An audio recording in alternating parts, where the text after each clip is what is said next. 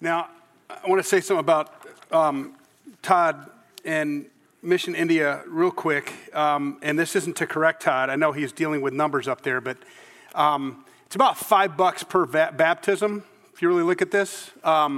And he said there's about 2,000 baptisms, but there's actually 2,166. Every time one of these people chooses to be baptized, they're risking their lives. So if he would have come and said there's 166 people that have chosen to be baptized, we would have applauded. But there were 2,166 people. Those aren't just new believers. Those are new believers who are willing to take a public stand and risk their lives, their welfare, their livelihood, all of it. So Todd, well done, good and faithful. I knew where he was. He's so big when he walks in. I mean, he's just between Chris Peters and Todd Vanek walking in, I mean, there's like 4 other people that don't have to do this. Hey, guys.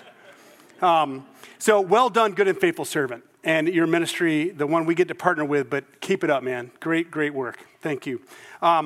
We're going to be in the second Sunday of Advent, but we're going to be in a book that my guess is many of you have not read. And that's not an accusation. It's just way back in the middle of the sticky pages. If you have a new Bible and you go back and, we always go to the Gospels and we go to the New Testament. Maybe we go back to Genesis. Maybe we get in the Psalms. We get in the Proverbs. If you really, really, really want to shock your children, you go into the Song of Songs. But this Samuel, I mean, there's the judges, and we like the judges. That's Deborah and Gideon and Samson. And, there's some great stories in there. We love those. And then we even get into the kings because we get to hear a little bit about David and the Chronicles and all that. And we see when Israel kind of falls apart and gets kind of ugly with the kings. So we talk a lot about that. But the Samuel part, this is the transition of God and his people where first it was patriarchs. It was Abraham, Isaac, Jacob, Joseph. And we just spent a lot of time on Jacob and Joseph over the course of the fall. And first it was the patriarchs, then it was the judges, these men and women that God picked. In fact, if you look in Judges, first five chapters of Judges, you will not find a man who's the hero. They're always the women. It's so women, if you think that the women haven't had a significant role in the Old Testament, read Judges. We get excited about that. And then there's this time when we hear those stories and God has one person, there's one king who's God. So it's a theocracy. God is the king of his people. God is a covenant God. I will be your God. You will be my people. That's how God operates. But there's this time that God knows is coming, that his people are going to ask for something to make them look like everybody else. They're going to ask him for a flesh and blood king. Now, God is going to grant that to them. We hear about Saul. Samuel, the prophet, actually anoints Saul and then David because Saul falls apart. But there's this time when God is preparing his people to still receive from God God's very word, God's very desire, God's very will, God's very plan. This Samuel, 1 Samuel in particular, is that transition from patriarchs, judges, to kings. God he doesn't think it's going to be best for them to have a fleshly king, but he's going to give them one. However, there's always going to be someone, a seer, a prophet, a judge/prophet, that God is going to put in place to speak the word of God to the people in power. And make sure that person, that king in power, is also dealing with and doing God's will on behalf of the people. So this transition, we see this little boy raise up and become this prophet of God. And just so you know a little bit about what's going on here, Eli is the high priest. And now, you'll hear the temple of the Lord here, and we think temple, big brick and mortar. They don't have a brick and mortar temple yet. That was, David was the one that wanted it. He didn't get to build it, but that's later. This is still him dwelling in a tent, in a tabernacle. The presence of God, and when you hear the Ark of the Covenant, that's the presence of God and the reminder of the covenant, the presence of God on the earth. Period. And the people of God believed that as long as they had the Ark of the Covenant, as long as they had the presence of God, that they were invincible. And they are as long as they're following after God. But when they're not, It gets ugly. Eli is the high priest. He's the one responsible for the presence of God on the planet. He's the one who ministers before the Lord. He also has 2 sons. His 2 sons are also priests, and they were awful men. Not Eli so much, but his sons. And God came to Eli and said, hey, Eli, this is what's going on with your sons. And so he confronted his sons, and he said, hey, guys, what you're doing, it's not good. They said, I know, but we're going to do it anyway. And so he let it go at that. So it gets ugly. We're going to hear in this chapter one word. We're not going to hear this word, but I'm going to use this word in 2 ways today. Awful. What happens here is awful. These 2 men were awful. What God does in response to these 2 men and their awfulness, their contemptibility, he says, is awful. What happens to the people of God because of how they saw God is awful. They had decided, the people, not all of them, but by and large, that because they had the presence of God, they were invincible. So they, instead of serving, knowing, and loving God, they were trying to get God to love and serve them. So now we know that God does serve. That when Jesus came, he came to serve, not to be served.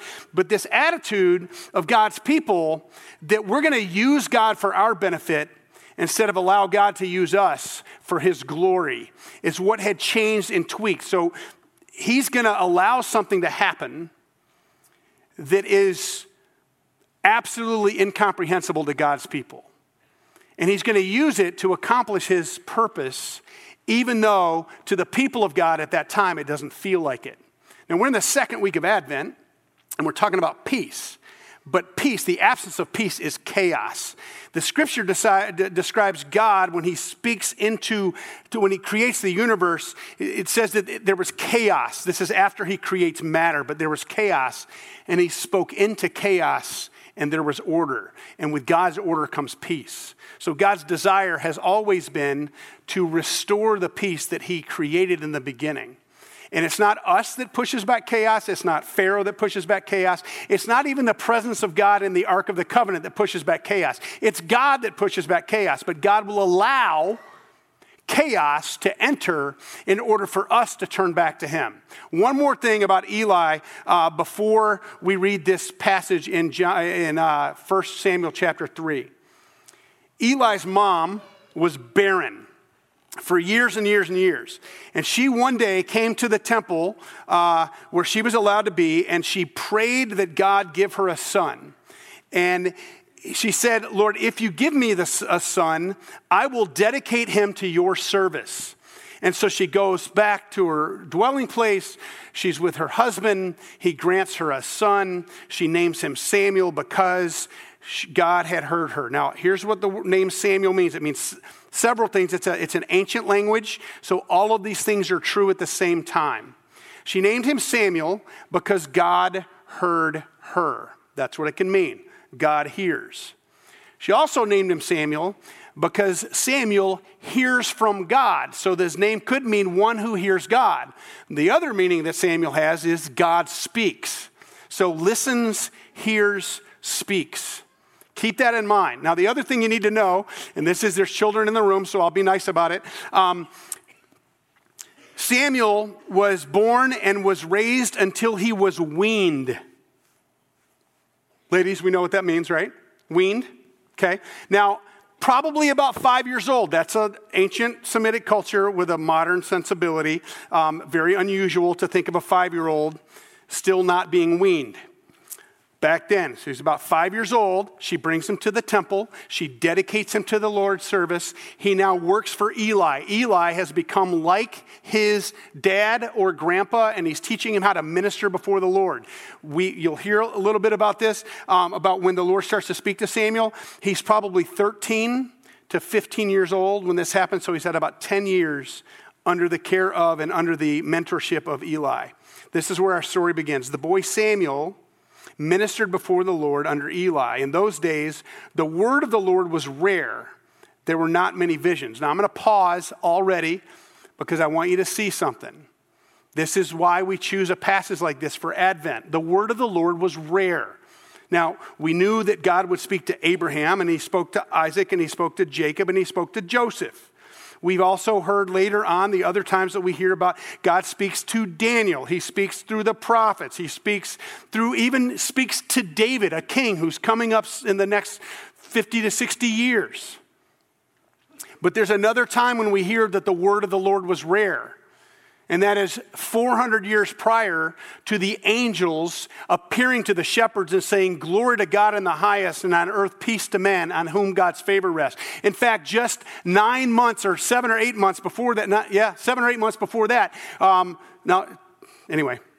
about a gestation cycle before that, God appeared to Zechariah in the temple in the presence of the Lord before the Ark of the Covenant. And he said that you and your wife are going to have a child. And you're going to name him John. He's going to be John the Baptizer. And he's like, you can't. My wife's old. He shut him up. God had been completely quiet for 400 years until he spoke to Zechariah and then spoke again to Mary. The word of the Lord was rare. Now that's Advent. We anticipate the Lord's coming. We anticipate God keeping his promises. But I want to warn you of something. Advent is when we kind of pretend that the Lord Jesus has not yet been born. We look forward to the coming of the Christ child. But there's this piece of Advent that's to remind us that he came as the lamb, but he's returning as the lion. He did come. We know he came. And his kingdom has been established already, but it's not yet fulfilled. He's coming back. Is the word of the Lord rare now? No. You own one of those? I own probably 15 of them. And then I have about 40 different translations on computer. I can compare on my phone 15 different English versions so that I can get all the nuances. I can see from standard definition to HD to whatever the new 4K. I can go between black and white and color. There's so much available to me. Do I let the scriptures own me? Do I devour them? Do I eat them? Do I crave the word of the Lord? Because it is not rare. Since the Gutenberg press, it's not just the priesthood that has the scriptures, the word of God. It's anyone, everyone. People in India now have the word of the Lord. It is not rare. It was unusual for it to be rare back then, but it has not been rare since the actual word of God, word made flesh, Jesus Christ, became a child. It has not been rare. And if we treat it as if it is rare, if we wonder why God doesn't speak, it might be because we're not listening. And you'll see more of that right here. One night, Eli, that's the high priest, whose eyes were becoming so weak that he could barely see, was lying down in his usual place. The lamp of God had not yet gone out. And Samuel, that's the little boy, he's probably not little boy, he's probably a young man, 13 to 15 years old, was lying down in the temple of the Lord where the ark of God was. Then the Lord called Samuel. Samuel answered, "Here I am." And he got up and he ran to Eli and said, "Here I am, you called me." But Eli said, "I did not call. Go back and lie down." So he went back to lay down. And again the Lord said, "Samuel." And Samuel got up and he ran into where Eli was. "Here I am, you called me. My son, I did not call. Go back and lie down." Now, we know from other preaching here that in the Old Testament, anytime something is repeated 3 times, it's significant. I just want you to see here that it's 4. I also want you to see that the high priest of God did not know enough, or the word of God was so rare that he didn't recognize that when Samuel kept coming to him, he didn't recognize that the Lord was speaking. 2 times the kid interrupts him in the middle of the night. 3rd time you'd think he'd get it. Finally he does. Sorry. "My son, I didn't call you." Now Samuel did not yet know the Lord. The word of God, the word of the Lord, had not yet been revealed to him. Now the Lord called Samuel a 3rd time, and Samuel got up and he went to Eli and said, "Here I am, you called me." Then Eli realized that the Lord was calling the boy. So Eli told Samuel, "Go and lie down, and if he calls you, say, 'Speak, Lord, your servant is listening.'" So Samuel went and lay down in his place. And then I want you to see the difference here. The Lord came and stood there, calling as at other times. Samuel. Now I want to pause for a second. Don't you wish that happened? Don't you wish that in the middle of the night, some stranger was standing next to you going, Trent! I'd be terrified. 365 times in the scriptures we hear that when God shows up and speaks, the first words out of his mouth aren't usually the name. It's usually fear not, do not be afraid. Why are you afraid? Even when Jesus is walking around on the planet and he goes shh to the storm and it quiets down, people freak out. When he's walking on waves, people freak out. That's what we do. Sometimes we believe that God, if he would just speak, if he would just show me what to do, folks, everything we need. Now, I'm not saying that God doesn't speak. He does. And you can learn how to hear his voice. But there is so much available to us. We have everything that we need to know right here. Do we eat it? Do we make it a part of us? Do we love it? And I don't mean love. Do we know it? I don't mean know about it. I don't mean hear the words. It said that the word of the Lord had not yet been revealed to him. The word of the Lord has been revealed to us in the person of Christ and in the scriptures before us. Do we recognize? Do we know the word of God? And I don't just mean the text. I don't mean the information. In the beginning was the word, and the word was God, and the word was with God in the beginning. And the word became flesh and made his dwelling among us. Do we know? And John 17:3, Jesus says, and this is everlasting life, that they, meaning us, know you, the one true God. And that word know there is the same word used for a husband to know his wife in the biblical sense. That kind of intimacy, do we have that kind of love affair with the word of God? Jesus, the word, but the scripture that he left to us. Do we have that kind of love affair? Not the information, not Father, Son, and Holy Scriptures, but what the Scriptures point to. He wants us to know him, the one true God. Speak. Your servant is listening. And the Lord said to Samuel, see, I'm about to do something in Israel that will make the ears of everyone who hears it tingle. Make the hairs on the back of your neck stand up, is kind of what he's saying. At that time, I will carry out against Eli, that's the high priest, everything I spoke against his family from beginning to end. For I told him that I would judge his family forever because of the sin he knew about. His sons made themselves contemptible, and he failed to restrain them. Therefore, I swore to the house of Eli, the guilt of Eli's house will never be atoned for by sacrifice or offering. Samuel lay down until morning, opened the doors of the house of the Lord, and he was afraid to tell Eli the vision, but Eli called to him and said, Samuel, my son. Now think about it. 10 years he's been with this man. I'm approximating. Scripture doesn't tell us how long. But 10 years he's been with this man. He's been like a grandpa. He's been like a father. He's a mentor. He's the one showing him how to go through the rituals, how to minister before the Lord. He's the expert. Samuel's the one learning.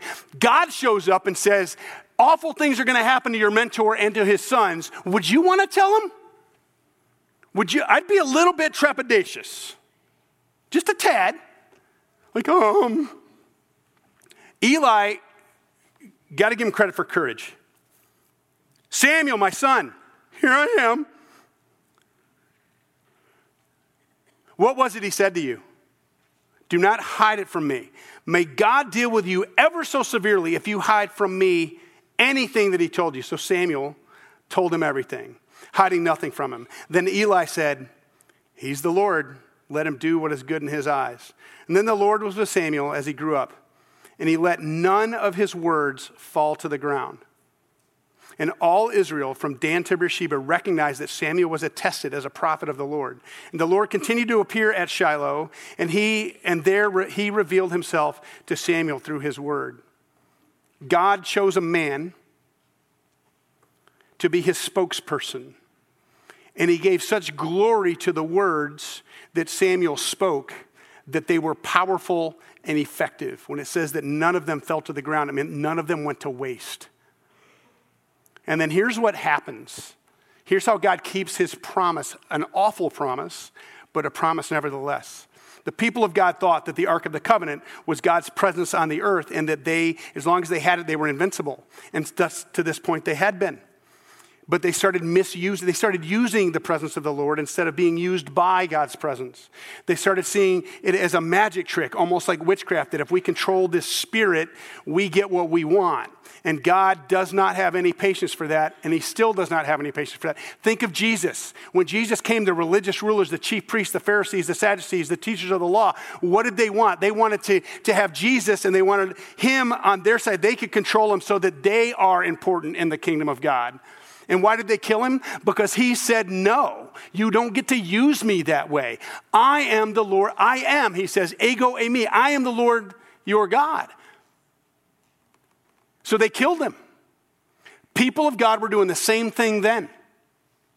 And so God allowed the Philistines, their enemies, these evil people who God does not like. They don't treat him well, but we've learned from Joseph and how God used Pharaoh, that God will use and can use even evil, wicked people to accomplish his task, to bless the people of God. Now, God's going to allow something awful to happen to the people of God, something awful to happen to God's enemies, so that the people of God are blessed and the relationship with God and his people is restored. Here's what happens. The Philistines, God allows them to capture the Ark of the Covenant. And when they capture the Ark of the Covenant, Eli's two sons, both of them are killed. And they send it as the Ark is going away with the Philistines. Messenger goes back to Eli. Eli finds out that both of his sons are dead. He falls over backwards, hits his head, breaks his neck. He's dead. Yay. And the people of God are astonished. They have no idea what to do because the presence of the holy God, the Ark of the Covenant, is gone. They have no protection. They have no idea what's about to happen. And the Philistines take the ark off, and they think now we've got the most powerful God. We've got this thing that now we're invincible. So they bring it into their camp, and this weird, ugly, kind of awful thing happens. They start getting tumors. And I don't mean like one or two people. I mean, they start getting tumors, like malignant boils, tumor boils on you. So much so that they got afraid, so they said, well, we don't want this. So they pick it up and they take it to another camp. They got tumors and tumors and tumors and tumors. Took it to another camp. They got tumors and tumors and tumors. And they finally had a meeting and said, what are we going to do? We're all going to die of cancer here. And so they said, well, let's make a couple of golden tumors and let's put it on the ark and let's send it back. So they hooked up a couple of donkeys with all these golden tumors and some other golden things. And they said, if we send it off and it turns this way and goes back to the people of Israel, then we know that God was doing this to us as a punishment. And if they turn the other way, well, this is all coincidence, we're going to take it back. I'm summarizing. So sure enough, it gets sent back, and those donkeys know to turn the correct way. And as it's coming into the camp where God's people were, they see it, and they come to it, and they open it up, and they look at the golden tumors, and they look at the ark, and 70 people are struck dead on the spot. That's awful. It's awful. But after that, through God speaking to Samuel, and Samuel, none of his words falling dead, God calls his people to repentance. They had peace because they had presence of God. And they lost the presence of God and chaos ensued, not only for their enemies, but also for them. But then God worked it that it came back. His presence came back to dwell among his people, and his people fell to their knees. They tore their clothes. They put ash on their foreheads, and they repented. And God restored not only his relationship with them, but their relationship to him. He restored the peace that he promises will guard our hearts and minds now in Christ Jesus. So what? It's an ancient story. Nothing's changed. God still does what he did. God still behaves how he behaved. God still wants the same thing. I will be your God, you will be my people. And if you stop behaving like you're my people, I'm still your God, but I'm going to allow chaos to enter your life so that you will turn back to me and be restored so that peace can reign. The beginning of the gospel story is glory to God in the highest, and on earth peace to humanity on whom God's favor rests. You've heard me tell you time and time and time again that God favors you. You're his favorite. You don't have to do anything to appease him. You don't even have to try to please him. Just be pleased with him. Love the Lord your God with all your heart, strength, soul, and mind. Love your neighbor as you love yourself. It's Advent. We're looking forward to his return, but folks, keep in mind that this is an awful story. They start off, it's awful, awful, awful. And then they're full of awe.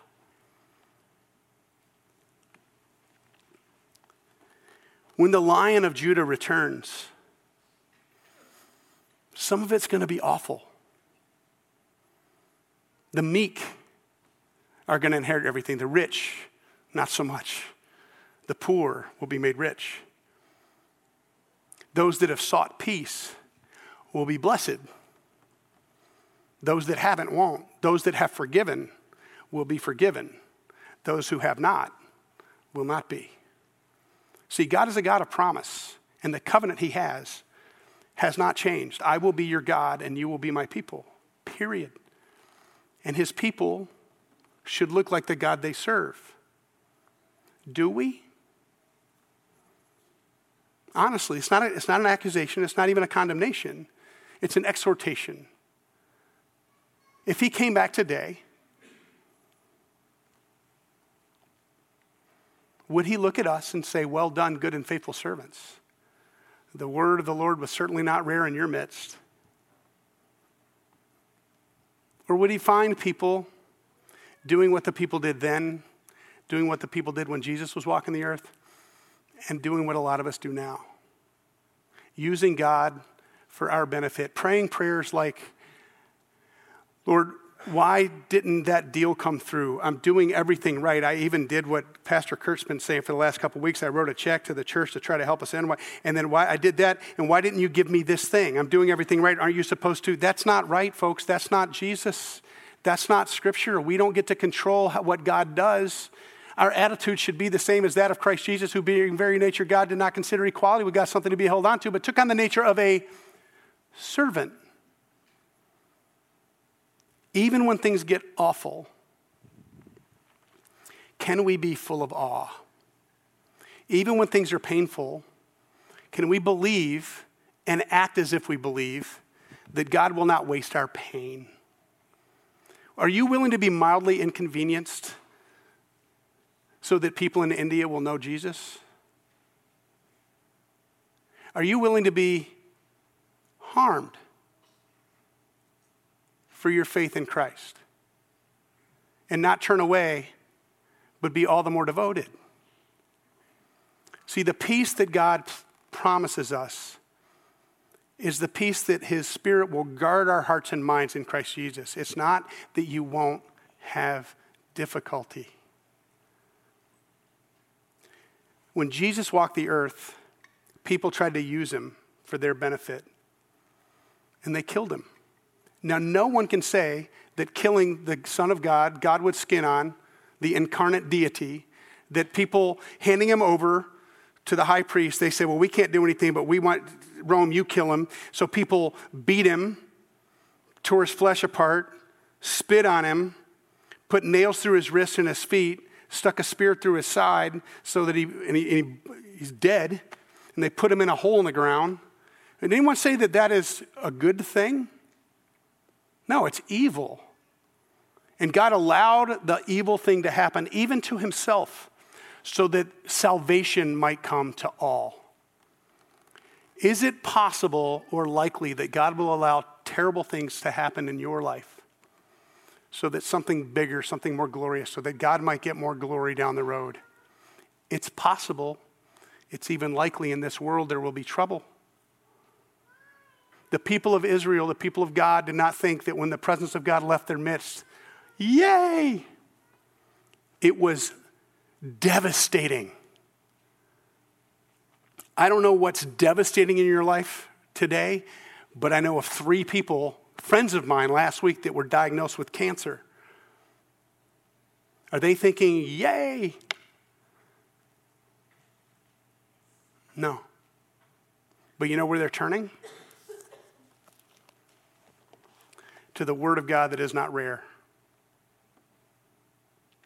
And they're not trying to own God. They're voluntarily allowing themselves to be owned by God. They are personally devoting themselves to his service instead of trying to enlist his service to make their lives easier. Which person will you be? When life gets awful, and it likely will, can you still be full of awe? when it gets chaotic, can you experience the peace of God anyway? He's given us plenty of tools, plenty of opportunity to ingest who he is, to know him, not know about him, to hear the word of God preached and not let just the words land, but to have them fall on hearts and minds. The Jewish people wrote them on their doorposts, on their bedposts. They even hung them in a box around their forehead. Do we love God's word so much that we say, I'm going to make it part of me? So much so that I can't doubt when things get awful. I hope so.